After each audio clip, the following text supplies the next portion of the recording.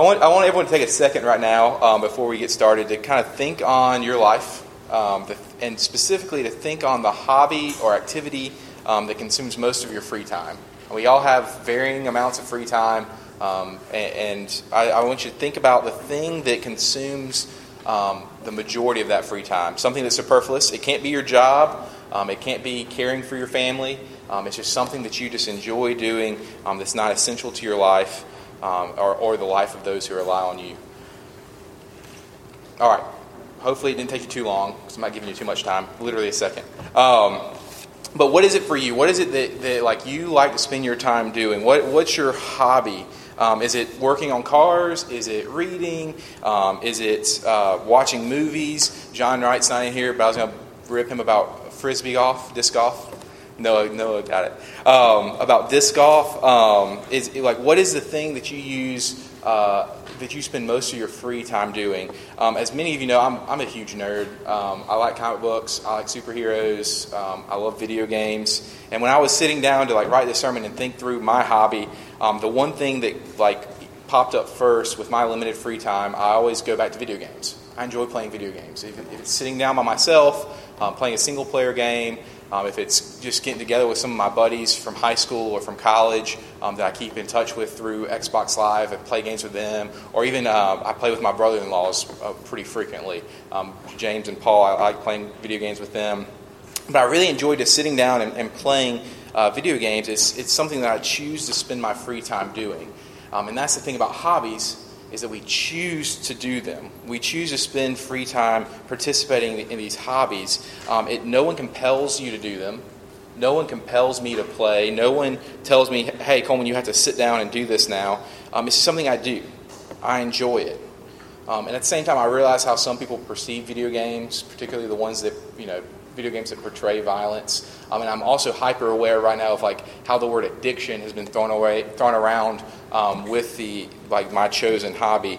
And I'm not here to make a defense for video games or anything. I think definitely people are addicted to video games. I think there are video games out there that are way too violent. But I do think that the topic of video games, or specifically the topic of hobbies, is a good stepping stone for our topic this morning, which is freedom from the trappings of this world, freedom to pursue the gospel, and freedom to pursue love. If you have your Bibles, our scripture this morning is in Galatians 5, verses 1 through 15. Galatians 5, 1 through 15. If you don't, you can find it printed in your bulletin. But if you'll turn there with me now, and as you do, I'd just like to remind you, as I always do, this is God's Word. It alone has the power to change your life, to change your heart. If you hear anything I say today, I pray that you hear this. So Galatians 5, 1 through 15. For freedom, Christ has set us free. Stand firm, therefore, and do not submit again to a yoke of slavery. Look, I, Paul, say to you that if you accept circumcision, Christ will be of no advantage to you. I testify again to every man who accepts circumcision that he is obligated to keep the whole law. You are severed from Christ, you who would be justified by the law. You have fallen away from grace. For through the Spirit, by faith, we ourselves eagerly wait for the hope of righteousness. For in Christ Jesus, neither circumcision nor uncircumcision counts for anything, but only faith working through love. You are running well. Who hindered you from obeying the truth? This persuasion is not from him who calls you. A little leaven leavens the whole lump. I have confidence in the Lord that you will take no other view, and the one who is troubling you will bear the penalty, whoever he is. But if I, brothers, still preach circumcision, why am I still being persecuted? In that case, the offense of the cross has been removed. I wish those who would unsettle you would emasculate themselves. For you were called to freedom, brothers. Only do not use your freedom as an opportunity for the flesh, but through love serve one another. For the whole law is fulfilled in one word: you shall love your neighbor as yourself. But if you bite and devour one another, watch out. Watch out that you are not consumed by one another. Will you pray with me? Father God, I pray right now that as we spend time dissecting your word and really considering what it means and considering the truths that it brings to our life, Lord, I pray that you give me confidence to say what needs to be said. You give me boldness and clarity so that others may understand. And Lord, be with us. Open our hearts and our minds, and let us be transformed by your word. In your Son's precious and holy name we pray. In Jesus' name, amen. All right, so what do hobbies have to do with any of that? That's kind of the question that I'm posing for us right now. And it's basically this. At any point in our lives, hobbies, any job, any relationship, we can turn those things into idols that we devote ourselves to. We turn these good things that God has given us, and we make them idols, and we put them in the place of God, and they easily become the primary source of joy in our lives. Whether it's reading, movies, video games, watching sports, relationship, cars, gardening, whatever it is, all these things are good things that God has given us when we put them in their proper place. That's the key. They're good things, but they have to be put in their proper place. But because of sin, because of the sin in our hearts, God has given us these things, yes, but because of sin, we elevate these things to the position of God in our lives. They become idols. And Paul, in the scripture this morning, he's kind of warning the Galatians against this trap that we set for ourselves. He's warning them, hey, don't, watch out. This is something that they're telling you have to earn your salvation. And Paul is like, look, that's not the case. Watch out for this trap. It doesn't work. Well, to see how Paul is doing this, we're going to need a little context first. And so I want to set the scene for us so you can understand kind of what's happening in Galatia. I think any of my youth here could probably explain this by now, because I just went through like an entire semester going through the book of Galatians. And so Noah, you want to shake his head at me. Basically, it's this. Paul, in his first missionary journey, he established a church in Galatia, particularly in southern Galatia. But after he left, some Jewish Christians, quote-unquote Christians, came in and they started pushing this predominantly Gentile congregation around. They say, look, we've been the family the entire time. We know the Old Testament. We know the Bible as it was at that point. We know the stories. And they started pushing them around, and they started claiming that if you really wanted to be saved, well, the way to do that is, yes, you believe in Christ, but you also have to follow the Mosaic law. They're pushing this Christ plus gospel. They're saying you have to do something more than just believe in Christ. And if you really wanted to be a Christian, they're saying you had to become an ethnic Jew. That was their whole point. Like, if you really want to join the family, if you really want to get all the blessings that you can get, well, the way you do that is you get circumcised, you follow the Mosaic law, you follow all the food laws, you do this, you do that, and then God will accept you. And Paul has some pretty harsh words for them. We'll get to that in a second. But when Paul here is mentioning circumcision, as many of you know, was the sign that Israel used to indicate membership into the covenant. That was the sign that Israel took. That was how they knew they were part of the family of Abraham. And so Paul is using this word here to kind of summarize the Judaizers' argument. We read throughout Galatians, the last few pages, he summarized their argument. He kind of railed against their argument. Now he says, hey, circumcision, which what Paul is doing here, he's summarizing the argument just under this term, circumcision, meaning obedience to the law. He's using this word to summarize this argument for meritorious salvation. Basically, they're saying you have to merit your salvation. You have to do something. There's something you must do, something you must earn to be saved.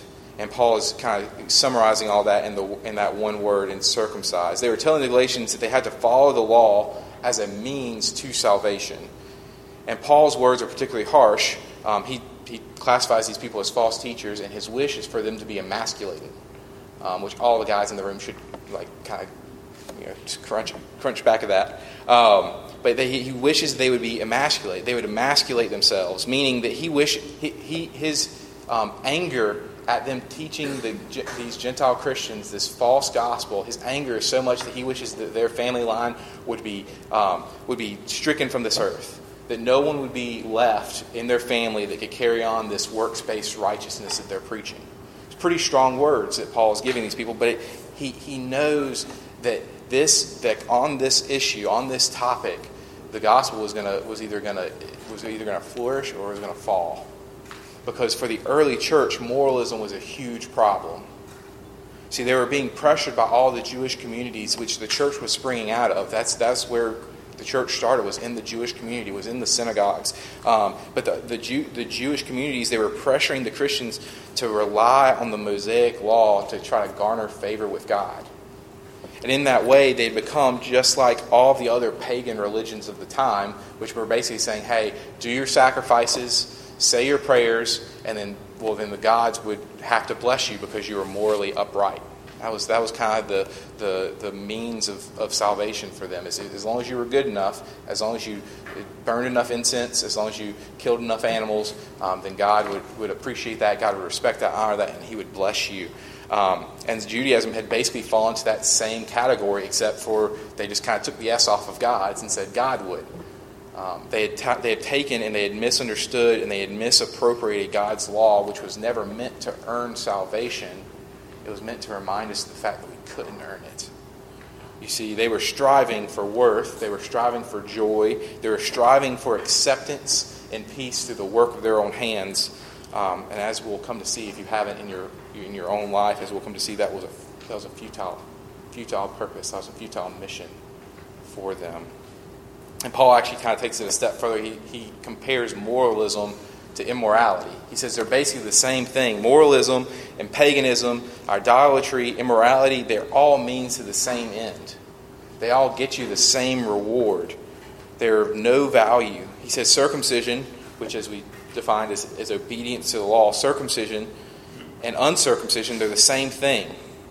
They're the same thing. Morality, immorality, it doesn't matter. No moral exertion or moral failure in your life mean anything for the salvation of mankind. Mean anything for your salvation.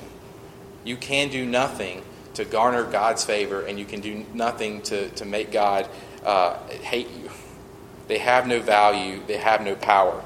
The wise and ever quotable Tim Keller, he puts it this way: my good performance does not make me right with God, nor does my bad performance really make me any more lost and hopeless. All stand equally lost and equally able to be saved. Neither religious moralism nor licentious non-religiosity can do this, because both are essentially selfish and insecure. Selfishness and insecurity cannot produce love, because love is joyful self-giving. I think I know where Justin gets his penchant for making up words, probably Tim Keller. Licentious non-religiosity. But anyway, Tim Keller, he's revealing the heart behind Paul's message here.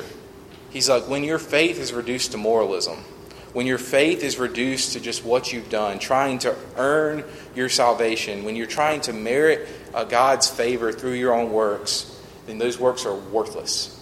They're pointless. They're not going to get you anywhere because they're completely self-centered. You've ceased to do things for the glory of God. You've ceased to do things even out of a gratitude for all that He has done for you and all that He continues to do in your life. And we're merely thinking of ourselves and how we can manipulate our circumstances, or even worse, how we can manipulate God to favor our own advancement. And so Paul is warning against this. He's kind of kicking and screaming against this false gospel that the Judaizers have brought to the Gentile church. And the thing is that we, or the early church, is not alone. We do the same exact thing. We consistently act on these same impulses that the early church acted on. We continue to act on the desire to earn our salvation. Now, we do it a little more nuanced than they did, right? We're not sacrificing animals. We're not offering up prayers and incense and all this stuff in an attempt to earn our salvation. It's a little bit nuanced, but if you think about it, how often do we live as something other than God is the primary source of comfort in our lives? How often do we live as if some activity is our primary source of joy? To kind of go back to that original illustration, for me, I lived much of my high school life as if video games were the end-all, be-all. My parents can shake their heads here. They can affirm. They're sitting right there. They can affirm that was me in high school. I just played video games all day. I'd go to school, come home, play video games. It's just what I did. It was the end-all, be-all for my high school life, and it's what I saw as the primary source of my joy and comfort. They were the thing that I consistently went back to in times of stress, in times of sadness, in times of boredom. if I was depressed, I could always just go back to the TV screen and my controller to placate all those feelings. Video games might not be your thing, but I mean, I'm sure you do have a thing, right? It might be living vicariously through the success of your favorite sports team. Looking at you, Clemson fans, just when we win, we get a little excited. Or the Golden State fans, I'm looking at you. I'm one of those too. We live vicariously through the success of our favorite sports teams. We throw ourselves into our work. When family life gets hard, we stay a couple extra hours instead of coming home and dealing with hard relationships or crazy kids. And we throw ourselves into new relationships. All my single people, don't throw yourself into a new relationship because they aren't going to be your ultimate source of comfort and joy. And when we do this, when we try to make hobbies, when we try to make things that God has given us for His glory, when we try to make those things the end-all, be-all for our comfort and joy, for our glory, for our salvation, then we become enslaved to them. We become enslaved to these things. We stop choosing to do them. We stop just using them as an outlet for fun, for comfort, for glorifying God, and they become an idol in our lives, and we become enslaved to those idols. We can't put them down anymore. It's when we start spending 5, 10, 15 hours in front of a TV screen cheering for people who, will never know our names. It's when we spend too much time at work and our marriage and our family suffers. It's when we play video games hours on hours on end and do nothing productive with our lives. We become enslaved to these things because we think they're the only way we can placate these feelings. We bow down to these little altars seeking relief from the pains of this life. And in return, we get fleeting moments of passivity and apathy. That's all we end up getting. Sure, in the moment we might feel joy. We might feel excitement because our team is winning. We might feel joy because you did something cool, or you made a plant grow that you never made grow before, or you might get the runner's high that so many people tell me exists but I've never experienced. You might get that in that moment, but at the end of the day, if that's your only source, if that's your primary source for joy, it's fleeting. There's always going to be a better runner's high. There's always going to be a better runner. There's always going to be a better video game player. There's always going to be a better worker, a better employee. There's always going to be someone better at something than you. And if that's your joy, then it's going to ruin that joy, and it's going to be empty. It's going to be empty. And Paul is terrified at this prospect of the Galatian church, who are filled to the brim with people that he loves for, that he cares for, many of whom he led to the kingdom of God. He is terrified at the prospect of them falling victim to this emptiness, falling victim to the emptiness of trying to earn their salvation, especially when true grace and true peace is so readily offered to them. Especially when God is sitting there offering them grace and they're saying, no, I got something better over here. And so Paul exhorts them at this verse of chapter 5. He says, for freedom Christ has set us free. Stand firm, therefore, and do not submit again to the yoke of slavery. He's saying, do not willingly enslave yourself to things that cannot satisfy. Do not willingly enslave yourself to the idea that you can be good enough. And do not willingly enslave yourself, here's the kicker, to the anxiety and the insecurity that comes with following something that is unworthy of us. Do not willingly enslave yourself to trying to earn your own salvation. He says, you have been made in the image of God. You've been made in the image of God. He has given you His righteousness. He has given you His salvation. And to willingly enslave yourself, in Paul's words, is to sever yourself from Christ. To willingly make something other than God, to willingly make something other than Christ, your comfort and joy, your source for comfort and joy, is to sever yourself from Christ. That's a pretty extreme thing to do, right? And so we don't want to do that. We want to avoid that at all costs. We want to put our focus in Christ as much as we can, and we want to avoid enslaving ourselves. Now, we have to ask ourselves also, how do we accomplish this freedom, right? How do we accomplish the freedom for which Christ has set us free? Well, first off, I want to say this. I'm not telling you all to go abandon your hobbies. I will probably go play video games at some point, probably tonight even, go play some Minecraft or something. I don't know. I'm not telling you have to abandon your hobbies. Enjoy them. Use them as a source of comfort and joy. Use them as a source to glorify God. They're good. They're good things that God has given us, right? Sports are a good thing. It's only when we've taken them too far. It's only when we've taken them out of their place as a way to glorify God and as a way to experience some comfort and joy. It's only when we take those as our primary source. It's only when we take those and put them in the place of God that they become bad. So I'm not telling you to go abandon everything. Still enjoy those things. Just let's make sure we put them in our proper place. But how do we do that?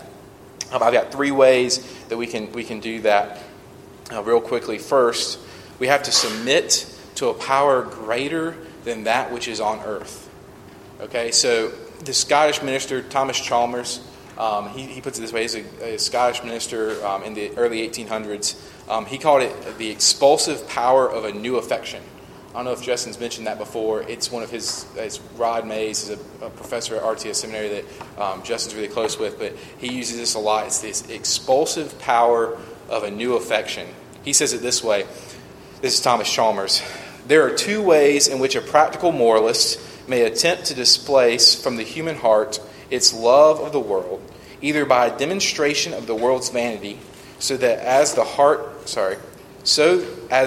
heart shall be prevailed upon simply to withdraw its regards from an object that is not worthy of it, or by setting forth another object, even God, as more worthy of its attachment, so as that the heart shall be prevailed upon not to resign an old affection, which shall have nothing to succeed it, but to exchange an old affection for a new one. Okay, that's a mouthful, and it's written in the early 1800s. So let's summarize that a little bit. He's saying there are 2 ways that you can get rid of a bad habit, essentially, or get rid of an idol in your life. First, the way, and ultimately he says this is a futile way, is you just kind of look at it and you realize that it's futile. You realize it's a trivial pursuit in your life, and you just realize how bad it is for you, so you just give it up. He's like that doesn't work. You can't just give up a bad habit just by seeing how bad it is. It never works practically. It doesn't happen. He says what you have to do, and this is the second way that he says, you have to replace it with something new, something that your mind, your enjoyment can attach itself to. You have to replace it with a new affection, right? So he says, Thomas Chalmers, he goes on later and says, that has to be God in our lives. We have to, when we have these attachments, when we have these affections that have taken the place of God, when we have these affections that have overrun our lives, and we've placed them as idols, we put them in the altar of our heart where only God should be. The only way to get rid of those things is by replacing it with God. Your heart has to be filled with something. We're not made to be by ourselves. We're not made to be just completely independent. We need something. We're made for worship. And so because of our sin, we tend to worship these other things. We tend to worship created things, and we make these idols for ourselves. And Chalmers is saying the only way to get rid of an idol is by replacing it with something else. Simply put, if there's something in our lives that is taking the place of God as our primary source of joy and peace, the only way to get rid of that idol, to overcome that idol, is to replace it with something better. And the only thing that is better than an idol is the real thing. Butter will always be better than margarine. Gluten bread, always better than not gluten-free. It's how it is. The substitute is never as good as the original. It's never as good. And an idol will never be as good as God, because an idol can never satisfy your life. He goes on to say, hey, we're meant to pursue things. That's what we're made. We're made to be in pursuit of something. Man, that's our natural, reason for us to be on earth. Is we're supposed to pursue something. Chalmers says that we're supposed to pursue that relationship with God. That's what we're made for. But again, because of sin, we end up pursuing things that cannot satisfy. We end up pursuing things that cannot ultimately fill the void in our lives. And it is in his experience that you can't just beat those by focusing on the vanity of the idols. You can only beat them by replacing them with God. So that's the first way you kind of start to experience that freedom with Christ. Is you have to realize you have an idol. You have to realize that something's there and that it's bad. It's turned into an idol in your life, and you have to actively and willingly replace it with God. Second, the way you keep, this is the way you keep doing it, is you have to actively keep coming back to the cross. All right? Our hearts, and because of our sin, we're going to keep trying to find new idols. We're going to keep trying to fill the void in our lives, in our hearts, and we're going to keep doing that with created things. We're going to keep doing that with things that are never meant to satisfy us. And we have to keep coming back to the cross to keep expelling out these old affections, these worthless affections in our lives. We have to keep coming back to the community that God has given us, and we have to keep refueling on the love of Christ and refueling on the love of others. Verse 6, Paul says, "Neither circumcision nor uncircumcision counts for anything, but only faith working through love." And we have to keep reminding ourselves of the gospel. We have to keep reminding ourselves of the gift that God has given us, and we have to keep acting on that daily. What does that look like? Well, that looks like sharing the gospel with your neighbors, with your coworkers, with your friends. We have to keep reminding ourselves of the truth. We have to keep going back to the Word of God. We have to keep going back to Him in prayer, and we have to keep relying on Him and trusting Him and just experiencing a relationship with God. Guys, there's no better place than to do that, to keep coming back to the cross, than here on Sunday morning when we come and gather together as a church, as a body of believers. There's no better place than to come and hear the Word of God taught and preached and experience the relationship that God offers us. Right? We have to keep coming back to the cross. That's the only way that we're going to experience this freedom. And then finally, practically, we have to serve each other in love.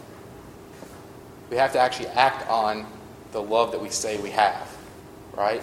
Paul, it's kind of funny. I don't know if you noticed this, but Paul spends, if you've read Galatians, Paul spends like 3 pages kind of railing against the Judaizers and ultimately railing against the law.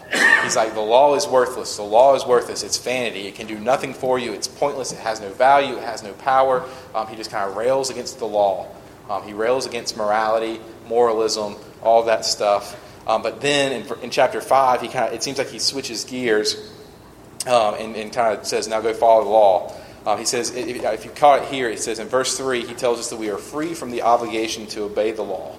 That's verse 3 in chapter 5. Then he says in verse 13, he says, well, but you need to go serve one another in love. So he kind of, in a sense, gives us a law to follow. Serve one another in love. And then he says in verse 14 that to love your neighbor as yourself is the sum of all the law. So basically, Paul has spent 3 pages saying, hey, the law is worthless. You don't have to follow it anymore. But then he goes in towards the end of his book, says, actually, no, go follow the law. Which seems kind of contradictory a little bit in a sense. And as you read it, it's kind of like, wait, what are you doing there, Paul? How are you saying that? What are you saying really? But what we realize once you read it, Paul is not saying that we are free to just completely ignore the law. He says we are free from the obligation of the law for our salvation. See, here's the thing. The law enslaves us, just like all those idols that we make, all those hobbies that take the place of God as our comfort and joy, just like our job can do, just like relationships can do. Those enslave us when they are our source of salvation. When they are what we consistently go to as our only source for joy, for our only source of comfort, they enslave us because they stop becoming something that we choose to do because we enjoy them. They stop becoming something we've chosen to do because we just like doing those things, and they become something that we are compelled to do to get relief from the world. And they enslave us. And the law, apart from the grace of God, can do the same thing. When we're using it to earn our salvation, when we're using it to merit something from God, to try to manipulate God, to make him think we're good enough, it enslaves us. It enslaves us. When we're trying to do it just so we can be a better person, and we're not doing it because God loves us, it enslaves us. But once we've understood the grace of God, Paul says, look, you're free from the obligation to obey the law. Right? You don't have to worry about the anxiety that comes along with trying to earn your way to heaven. You don't have to worry about the insecurity of trying to earn your way to heaven. Kim Keller is, my good performance means nothing. My bad performance means nothing. when it comes to a means of salvation. You cannot earn your way into heaven, and you cannot act so poorly that God will refuse to save you.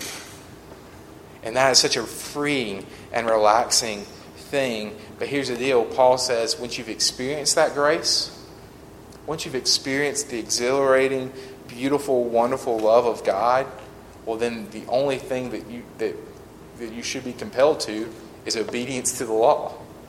It no longer is something we do to merit salvation, but is something we do to show God how much we love Him.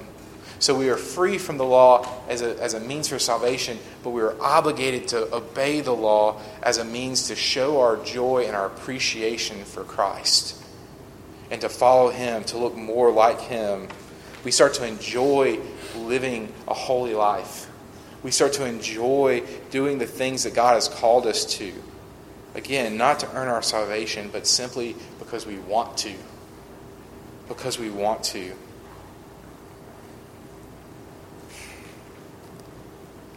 I just want to end on this. If you've experienced that love, if you've experienced the love of Christ, then you kind of know what I'm talking about. The love of Christ is so compelling. It makes you want to follow Him. It makes you want to love Him, to be more like Him, and it's exhilarating. Many of you have experienced those mountaintop spiritual experiences where you just kind of get really on fire for the Lord, and like all you want to do is just like pray and read your Bible and like tell other people about Jesus, and like you could just like go move to some third world country and just do it right then and there. Like it's just you get like really excited about it. You know, everyone has had those moments if you've experienced God's love. Like that, but that's ultimately what we're talking about, is that God, His love is compelling. His love is compelling, and it makes us want to do something. It's not something we're told we have to do any longer. It's something that we just want to do because of His love. If you haven't experienced that love, I would encourage you to talk to someone. Your neighbor sitting beside you, I can tell you right now, they'd want to tell you about the love of Christ. They want to tell you about how amazing and how life-changing it is. And they would want you to experience that all-encompassing compassion of Christ that we get to experience daily.